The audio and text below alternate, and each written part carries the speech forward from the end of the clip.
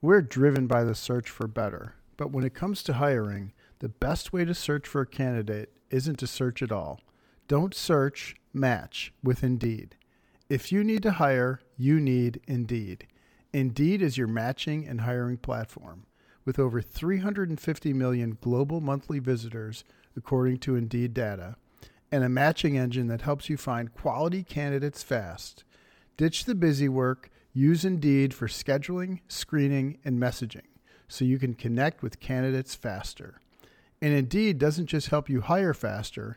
93% of employers agree Indeed delivers the highest quality matches compared to other job sites, according to a recent Indeed survey. Listeners of this show will get a $75 sponsored job credit to get your jobs more visibility at Indeed.com/hackitout. Just go to Indeed.com/hackitout right now and support our show by saying you heard about Indeed on this podcast. Indeed.com/hackitout. Terms and conditions apply. Need to hire? You need Indeed. All right, Hack It Out Golf Podcast time. Myself, Mark Crosswood, Lou Stagner, Greg Chalmers, as always. We're going to give you our top 3 tips for hitting better iron shots. How to perfect or play better iron shots, hit more greens. If you hit more greens, there's a good chance you're going to lower your scores. And lower scores for most people means a lot more fun, making this episode, in my opinion, a fun one.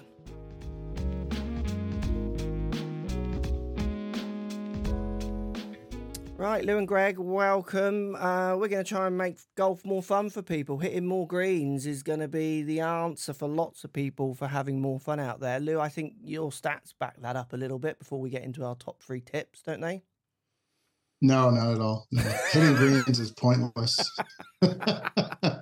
Yeah, hitting greens is, of all of the traditional stats out there, hitting greens is probably the most important. So if you start hitting more greens, your scores are going to go down. That's guaranteed. Yeah, and one of the interesting things for someone who's rubbish at maths like me is that when you start looking at the percentage of greens golfers are hitting at different handicap groups, it always amazes you how little amount of greens they're hitting. But to improve those percentages, like it's 1 or 2 more greens around, because bearing in mind there's only 18 greens to hit, you start hitting 2. Again, maths ain't my strong point, but the percentages start jumping up, don't they? It's not like we're saying you need to go and hit 6 more, because some people can't reach 6 more greens, isn't it? Well, I mean, think of it this way. So, and this varies by handicap level and skill level. When you miss a green, you have to get up and down. And let's say you're going to average, whatever handicap, but you're going to average 2.7 shots to get up and down every time you miss a green. And for every green that you hit in regulation, you're going to average, 2 putts. Hitting a green is worth 3/4 of a shot. 2.75 minus 2 is 0.75. If you hit 2 more greens, that's 1.5 shots. There's a whole lot more that goes into it. That's just quick back of the napkin way to think of it. And hitting more greens will 100% make your scores go down. I had put something out there a while ago, and this was absolutely fascinating. Regardless of skill level, I don't remember exactly what it was. I think it was 7 greens. Regardless of skill level, so you could be a scratch player or you could be a 15 handicap player. And if you hit 7 greens, you were very, very likely to shoot somewhere around 84 is what I think it was. Okay. And so that's even for a scratch player. Scratch player goes out and hits seven greens. It's typically not a great day for them. No. They were averaging, I think, like 83. And when a 15 or a 20 handicap goes out and hits 7 greens, which that's a really good day for them, they were averaging around 84. Yeah. So there's a pretty strong relationship between score and number of greens you hit. Yeah, I like that. And just quickly, before we go into our tips, we're just about to start top 3s. Greg, I'm guessing that you're a green machine, aren't you, with your skill set? 18 every day. Yeah, but as in, what I mean is maybe because you're not reaching the par 5s as easy as maybe some of your compadres, for you to compete with them, which you blatantly have for years. Look at those guns. Come on. I'm an animal, man. You're not making like flipping wedges in there. Your game's about not making mistakes, I'm guessing, isn't it? As in, someone who's hitting par fives with 7 irons has got room for a few more mistakes, possibly. Am I right in guessing that? Yes. You're 12 to 16 greens in red kind of guy, aren't you? Yeah. Look, 16's a wonderful day. 12, probably 10 to 12 is more my average. Yeah. But, I got to get up and down on the, at least 5 out of the 6 I missed kind of thing on my sort of good days. But, yeah, it's definitely something where you're just picking up a quarter of a shot or just we start to get down to the finer sort of points of don't hit it where you don't hit it. Yes. And so those kind of decisions are always interesting to pick and choose what to do. But I'm looking forward to – I've got a few ideas on my tips on what I've been through with – because I was a very picky striker. So these and I'm not the greatest iron player. So these tips I think could be really helpful. Yeah, okay. Well, that leads us into the first tip, which I'm going to deliver, which is strike on face. How good you are at controlling where you strike the ball on the face with your irons, and to be honest with you, with any club, but certainly your irons, when the ball is on the ground and you've got no leeway, like you have a little bit with a tee, and you've generally got a club that's going to punish you more if you don't hit it in the right place on the face. Being able to control where you strike the ball on the face sounds so basic, and most people listening will kind of go, well, that's quite obvious, isn't it? But you'll be amazed at the amount of amateurs that I've taught when I've asked them, have you ever tried practicing striking the ball on the face? So as in reacting to a strike point. So a good little drill I do with students is I get them to hit a ball, don't care where they strike it, but they need to tell me where they strike it.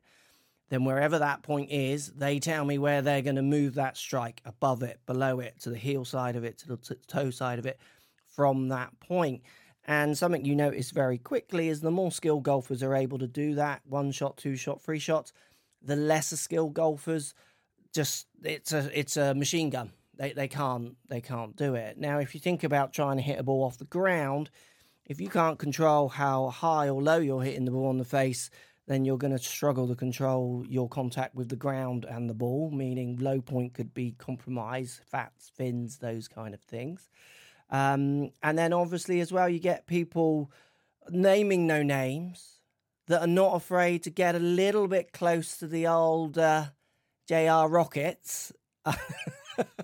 Naming absolutely the hoozle. How many shanks around do you have, Lee? You've always got one shank in the tank. We haven't brought that one out. We got a shank in the tank. How many are we looking at? Wait a minute. So I find it offensive that you asked me how many per round. That's offensive. I was going to elaborate. Per month. So what's your quota? Yeah, I reckon you know how many holes on average you go before a free putt. I reckon you could tell me that stat quite closely now, I reckon. Yeah. So how many holes do you go without a shank? What's winning? Putting or shanking? I'm a pretty good putter, so that answers your question. Come on, how many holes per shank? Would you know? Is it like 10 rounds? I don't know that. I don't know that one. I try to block this out. I am an advocate for tracking all of your stats in detail, except your shanks. We found the only. Please forget your shanks. That's the only reason he owns a rubber. Is for that one. He rubs that one out. We've outstatted the stat hole, Greg. I absolutely love it. Fantastic. Yeah. It's a lot better than it used to be. Good. And then I've had. There were times in the past I've shanked 3 in a row on the course, 3 in a row, which is not a fun place to be. Are they full shots or pitch? That's almost a perfect circle. Yeah, it is. I was just about to say that. You're almost back to where you started. When you need mealtime inspiration, it's worth shopping Kroger, where you'll find over 30,000 mouth-watering choices that excite your inner foodie. And no matter what tasty choice you make, you'll enjoy our everyday low prices, plus extra ways to save, like digital coupons worth over $600 each week. You can also save up to $1 off per gallon at the pump with fuel points. More savings and more inspiring flavors make shopping Kroger worth it every time. Kroger, fresh for everyone. Fuel restrictions apply. It was not a fun moment. It was not a fun moment. That was a while ago, years ago. We've made big strides. Yeah. So we're in good shape now. Good work. And I mean, just carrying on that conversation, Lou, with golfers trying to control strike, because it's going to be key to controlling distance on your approach shots. It's going to be key to hitting. So I even say to people, and Greg said it earlier, I don't particularly care if you strike it in the middle every time, as long as you strike it in a consistent place every time. My old pro from years ago that I first learned under years and years ago said, if you could shank it in the same place every time, you could be quite a good golfer, because you would just aim 90 degrees left and shank it into the area you want it to go. But his point was, it doesn't matter where you strike it within reason, as long as it's more consistent. Lou, you are someone who I would guess have worked on practicing strike, because you've suffered from it and you need a recovery tool if it comes in. Is that fair? Yeah. So I do a lot of things. I intentionally try to hit it on the toe, intentionally try to hit it on the heel, try to hit it high, try to hit it low. I have a tool that has almost like a velour material, and I put that down and it shows me where I'm making contact with the ground. And I will do almost like a 9-box drill with that, where I won't have a ball down there, and I'll stand and take my normal setup, and I will intentionally try to swing, way inside and way ahead of where the ball is and make contact there. And then I'll go to the opposite corner and try to swing way behind the ball, so hitting it really fat and way outside of where the ball is. And I'll kind of move around that 9-box window, just trying to get control, without a golf ball, of where the club is striking the ground. So I've done that quite a bit, and also constantly trying to work on different trajectories and different shapes. Yeah. And doing all of that helps me to have a whole lot better control of where the ball is hitting the face. Yeah, I like that. I mean, just for everyone listening, and it always amazed me, and it felt like I was empowering golfers when I was coaching full time. It was one of the main things I did with students, and the amount of students who didn't know that they had the right to come to the range and just practice strike. They thought coming to the range was about trying to hit the ball to an exact target every time, or trying to come to the range to hit their perfect backswing positions and what have you. And I would say to them, look, you can do the other things you're working on in your actions or whatever you feel you need to improve, but you've got to work from strike back. And if you can't control where you're striking that ball on the face, do practice it.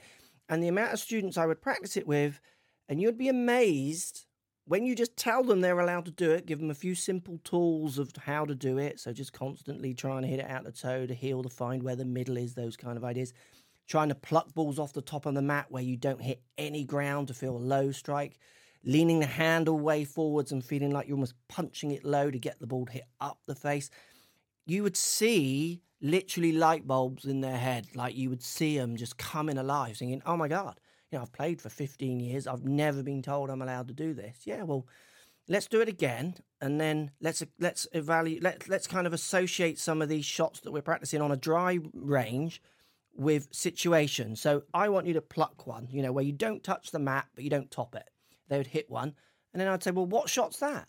And they'd go, oh, I'm not sure. Fairway bunker, maybe? Oh, yeah, of course. Yeah, I'm rubbish at fairway bunkers. Oh, yeah, because you've probably never practiced it. Okay, let's go ball back, handle forward, try and get it up the face, get it going out at head height, bang, bang, bang. What shot's that? Oh, into the wind. I do that one a bit, but that's way lower than I thought I was allowed to do it. Yeah, like these are skills that the better version of whoever you are, and I always say this to golfers, if you are the 10 going up to 12 handicap who plays with Peter, who's 10 coming down to 8, but you think you're better than them, often it's those skills that they do better. It's not that they're stronger or that they practice more. You're equal, like it's your peer group, but the better versions often have that slightly higher version of strike, stroke, low point control, stroke, control of where they hit it on the face. It's something that so many people should practice. So, Greg, for you as a tour player, is your bigger issue where the ball is striking the face, or is it the face being open or closed a little bit, too much or not enough? It used to be where I strike it. I used to hit a lot on the bottom grooves, and this leads into our second point, which is the strike and the what for me, I always a very picky striker. I added loft on like I just didn't have enough shaft lean coming into impact. Yeah. And it was from years of doing, different drills. One of them was I used to do a bottom hand only drill, like a one hand only, and it just made me scoop the ball. And I did that, overdid that. So my coach, I had changed coaches, and we wanted to lead to compressing the ball better. And so we started doing things like just half pace, 3/4 pace, stopping as close to post impact as possible. And I found that it got me into my lead side just a little better, and also I squashed the ball post impact. I found that with amateurs, good amateurs can do it, and it's tough for learners and beginners and people who are struggling with the game. So then we started doing some things. I use visual aids a lot, so just old school stuff like a tee behind the ball, just behind the ball, and trying to not hit that tee and get down and squash that ball. A tee in front of the ball in the ground, trying to move that out of the ground. I started doing those kind of things just to try and get me squashing the ball better. So now it's club face control for me. It's I contact the ball okay with my irons. It's just controlling left or right. But yeah, they're the kind of things that I think. One of the other things too is maybe get a coach and have him show you what impact in static is meant to look like. I think a lot of people they don't even know where they're supposed to be, at impact, and it's a lot different sometimes than what your mind is sort of imagined. You show them that, and they're like, "Oh wow, I had no idea I was supposed to be in that spot." That can be something you could head towards. Yeah, absolutely. And you were a bottom groovy kind of striker with your irons. Is that what you were saying? I was. And you weren't basically taking much loft off at delivery. You were tending to maybe have a bit more loft. High, picky strikes, and really hit a lot of shots thin. Yeah. Didn't. And when at my speed, I need to kind of squash the ball. Most golfers do need to do what you're saying, which is to make sure they're not delivered. I mean, each club has a loft, doesn't it? Each club has a loft, but then you have a delivered loft, and if you're manipulating that, you could end up having clubs all going the same distance, subject to what you're doing to them. Another day is here, and you're ready for it. What to wear? Check. Breakfast, lunch, and dinner? Check. Planning for what's next and how to save for it? That's where Bank of America can help. For your financial to-dos, Bank of America has experts ready to help get you closer to your goals. Get started at one of our local financial centers or 24/7 in our mobile banking app. Find a location near you at bankofamerica.com/talktous. What would you like the power to do? Mobile banking requires downloading the app and is only available for select devices. Message and data rates may apply. Bank of America NA, member FDIC. Yeah, and I think the other thing, Mark, that you guys are both basically saying is, and we've talked about this before, experiment with movement. Yeah. Move differently and have a mess around a little bit, and you might learn some things, like I did it myself. I hit my 3-wood out of the heel a lot, and it drives me nuts. I did a full session. I think I messaged you guys. I said, I just flushed it just trying to hit 33 woods out of the toe. Yeah. And it's just changing my intent, experimenting with movement, and it helps. Yeah. And what's your experience with amateurs when it comes to, what's your longest iron in your bag? For me, I'm a 6-iron. Lou, what's the longest iron in your bag? 9-iron. What is it? What is the longest iron? Lou's coming in. Yeah, look at that. 7. Driver wedge all day, baby. Yeah. What is the longest iron? I thought you had a whole bag of hybrids. Yeah, I do. I stop at 6-iron and I'm hybrids all day long. Lou, what's your longest iron? 5-iron. Yeah. But my 5-iron is a 4-iron, isn't it? Basically a 4-iron, pretty strong loss on the clubs that I play. Because your T300s, Titleist, is that T300s, correct? So that is right, a 4-iron. So that's pretty, like a 4-iron. Pretty brave. Greg, what's the longest iron in your bag? 4-iron. Yeah. Day in, day out, 4-iron. And that was a question I was going to ask you, mate. As speeds go down, club head speed go down, should people be looking towards getting more hybrids in the bag or more loft, basically bigger heads? And so many options nowadays for people because you've got combo sets. I ended up having a set that had 2 6-irons at one point because I had regular lofts and then I wanted the next club to be in the same brand but its power version of that club. So basically it was like T100s, and then I wanted to go T200 in the in a 5-iron. But if you went to 5-iron, there was just a massive gap between the regular 6-iron to the power 5-iron. So I ended up having 2 6-irons, because I had a power 6-iron, so from a stronger lofted set, and then regular sets of irons. So it's finding that kind of drop-off point in launch, because if you haven't got the speed and launch starts falling down, what happens? You do gap tests. It got to a stage when I was doing gap tests a lot, when I was coaching full-time and doing, people wanted clubs and stuff. We used to do a lot of gap testing. It got to a stage where if people had good gapping at the top end of their bag, 6-iron, 5-iron, 4-iron, hybrid replacements, whatever, I was actually surprised.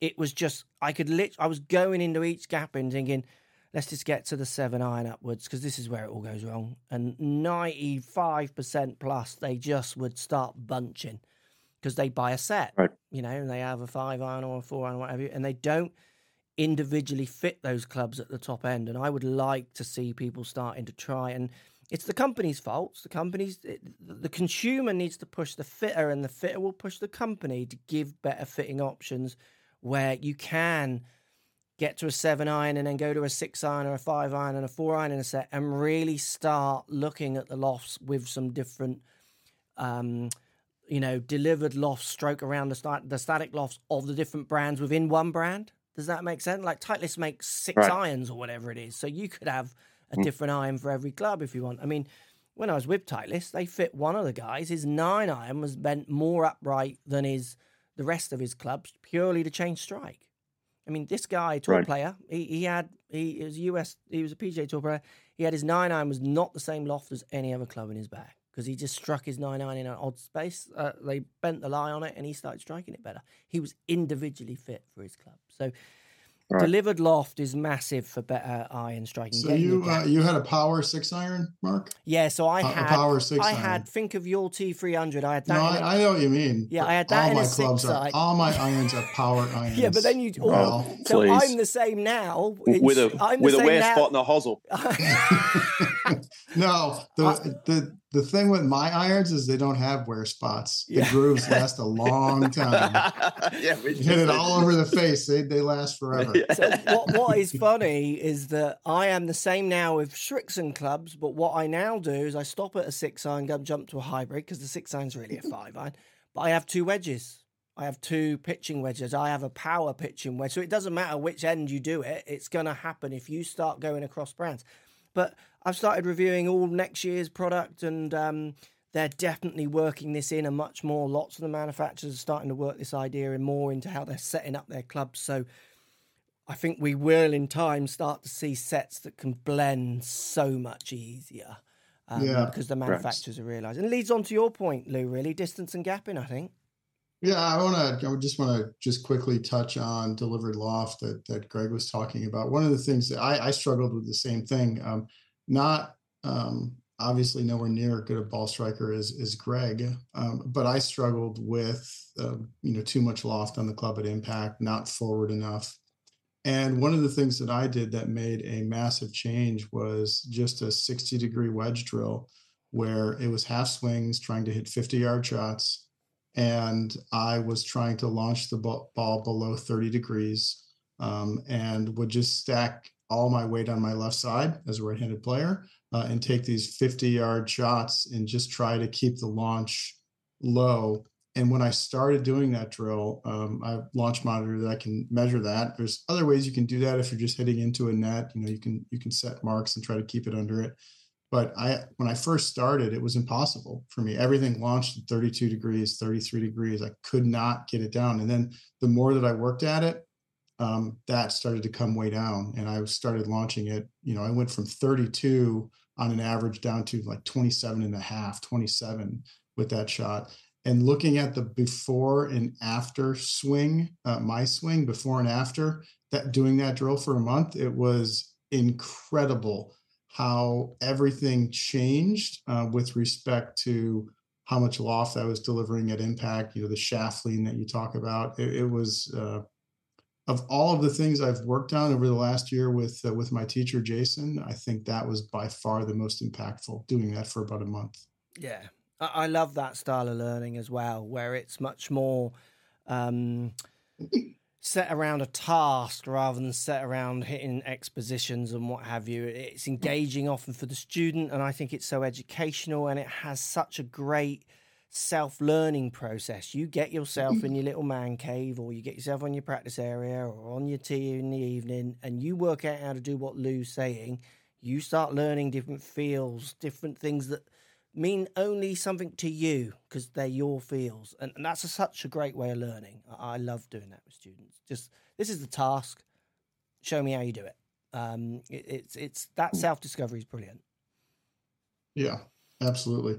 What are we going to talk about next? Distance and gapping. Is that our final? Yeah, tip, I reckon final... they kind of lead all in, don't they? I mean, distance and gapping is definitely an issue with amateur golfers, isn't it? As in, they don't have gaps, and they certainly can't hit distances, and pros as well. So what are some tips can we give the people to get that sorted out?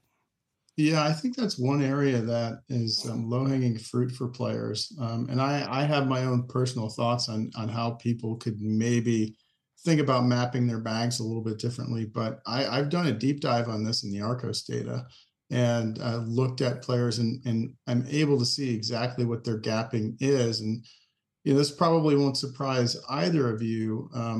Amateurs, especially as their swing speed starts to get lower, they tend to not have a whole lot of gapping at the long end of the bag, right? Their 5-iron and their 6-iron are going to almost the same exact distance. And Mark could probably explain the physics behind that with what's going on there. But that was extremely, extremely typical and became more pronounced as you became a shorter hitter.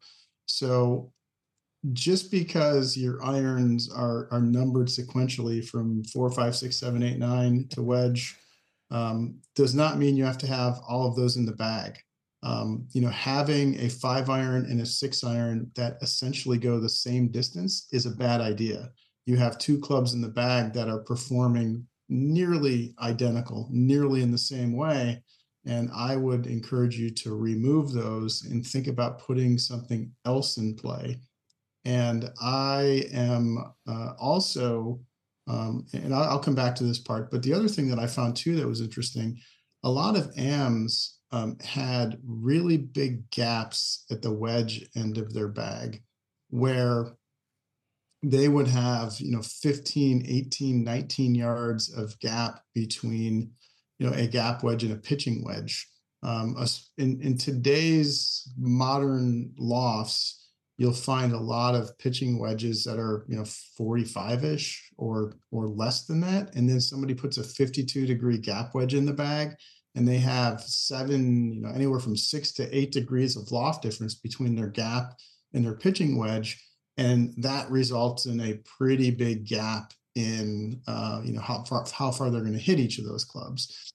And all of the studies that I've done around dispersion, when you can hit a stock shot, the dispersion is going to be tightest. So if you have a 20-yard gap between your pitching wedge and your gap wedge, and you have something in the middle, you're either going to try and hit a gap wedge extremely hard, which is probably not a good idea for a 10 handicap, or you're going to have to take something off of a pitching wedge. Also probably not the best idea for a 10 handicap.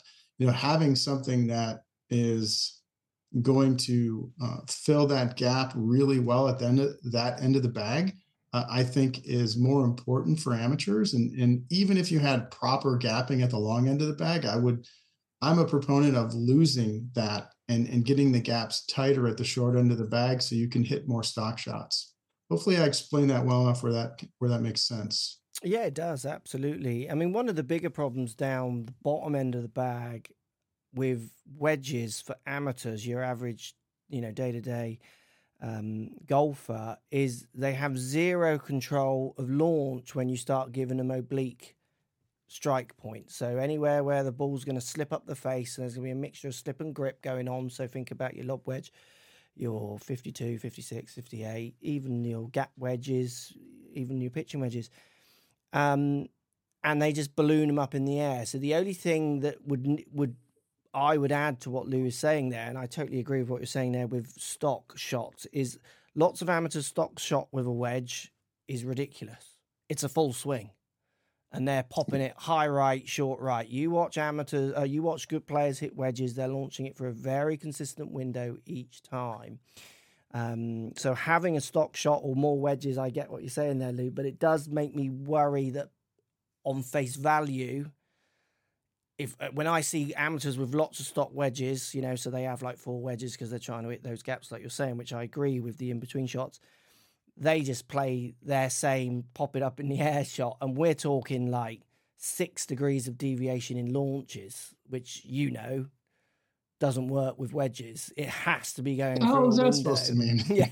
Well, as in as in because I mean that as in you've seen amateurs hit wedges and you've probably seen numbers on wedges, and you probably are clever enough to understand that good players launch their wedges for a ridiculously consistent window, almost regardless of what loft they've got in their hand.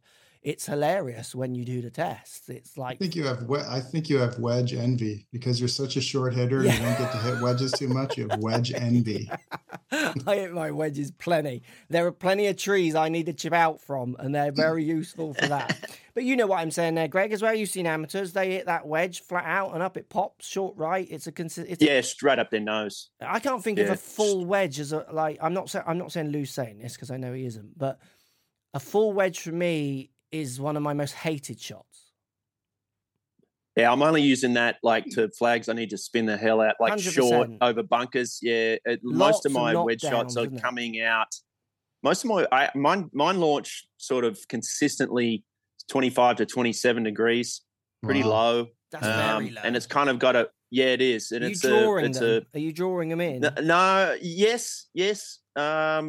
But I try to hit them reasonably straight. Yeah. But my draw is my natural shot. But I de-lofted a lot with my wedges. And I like it to, one hop stop. And we do play a lot of greens that are or 2 hop stop.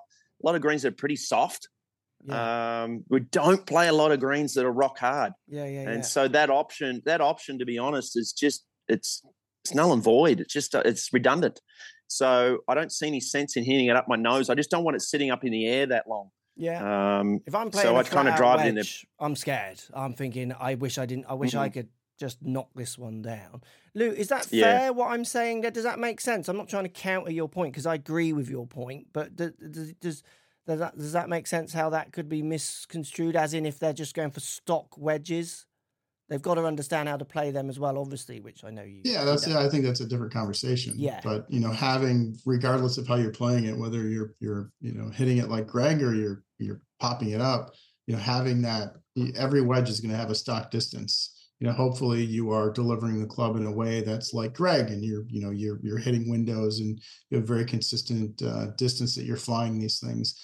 And I think there's opportunity for the amateurs at the short end of the bag to do that. I'd rather see amateurs try to get more creative, if that's the right word, at the long end of the bag. I'd rather see somebody take a 7-wood and have a 7-wood that goes anywhere, I use my 7-wood anywhere from 215 to 180. Yeah, I love that. I love that. And I will really, really choke up on the 7-wood when I need to hit at 180 and try to hit just a little cut with it. And if I need to hit one really hard, I'll probably draw it a little bit. But that has allowed me to, have more clubs at the lower end of the bag. Look at Lou just dialing up draws and fades. Well, this is an interesting contradiction, though, as well, isn't it? If you think about it, are you not contradicting yourself there with what you just said? Here's why. Go on, we're go for it. We're so bad from long distance. We're so bad from 200 yards. It doesn't matter all that much. Yeah, where it does matter as you get closer to the hole.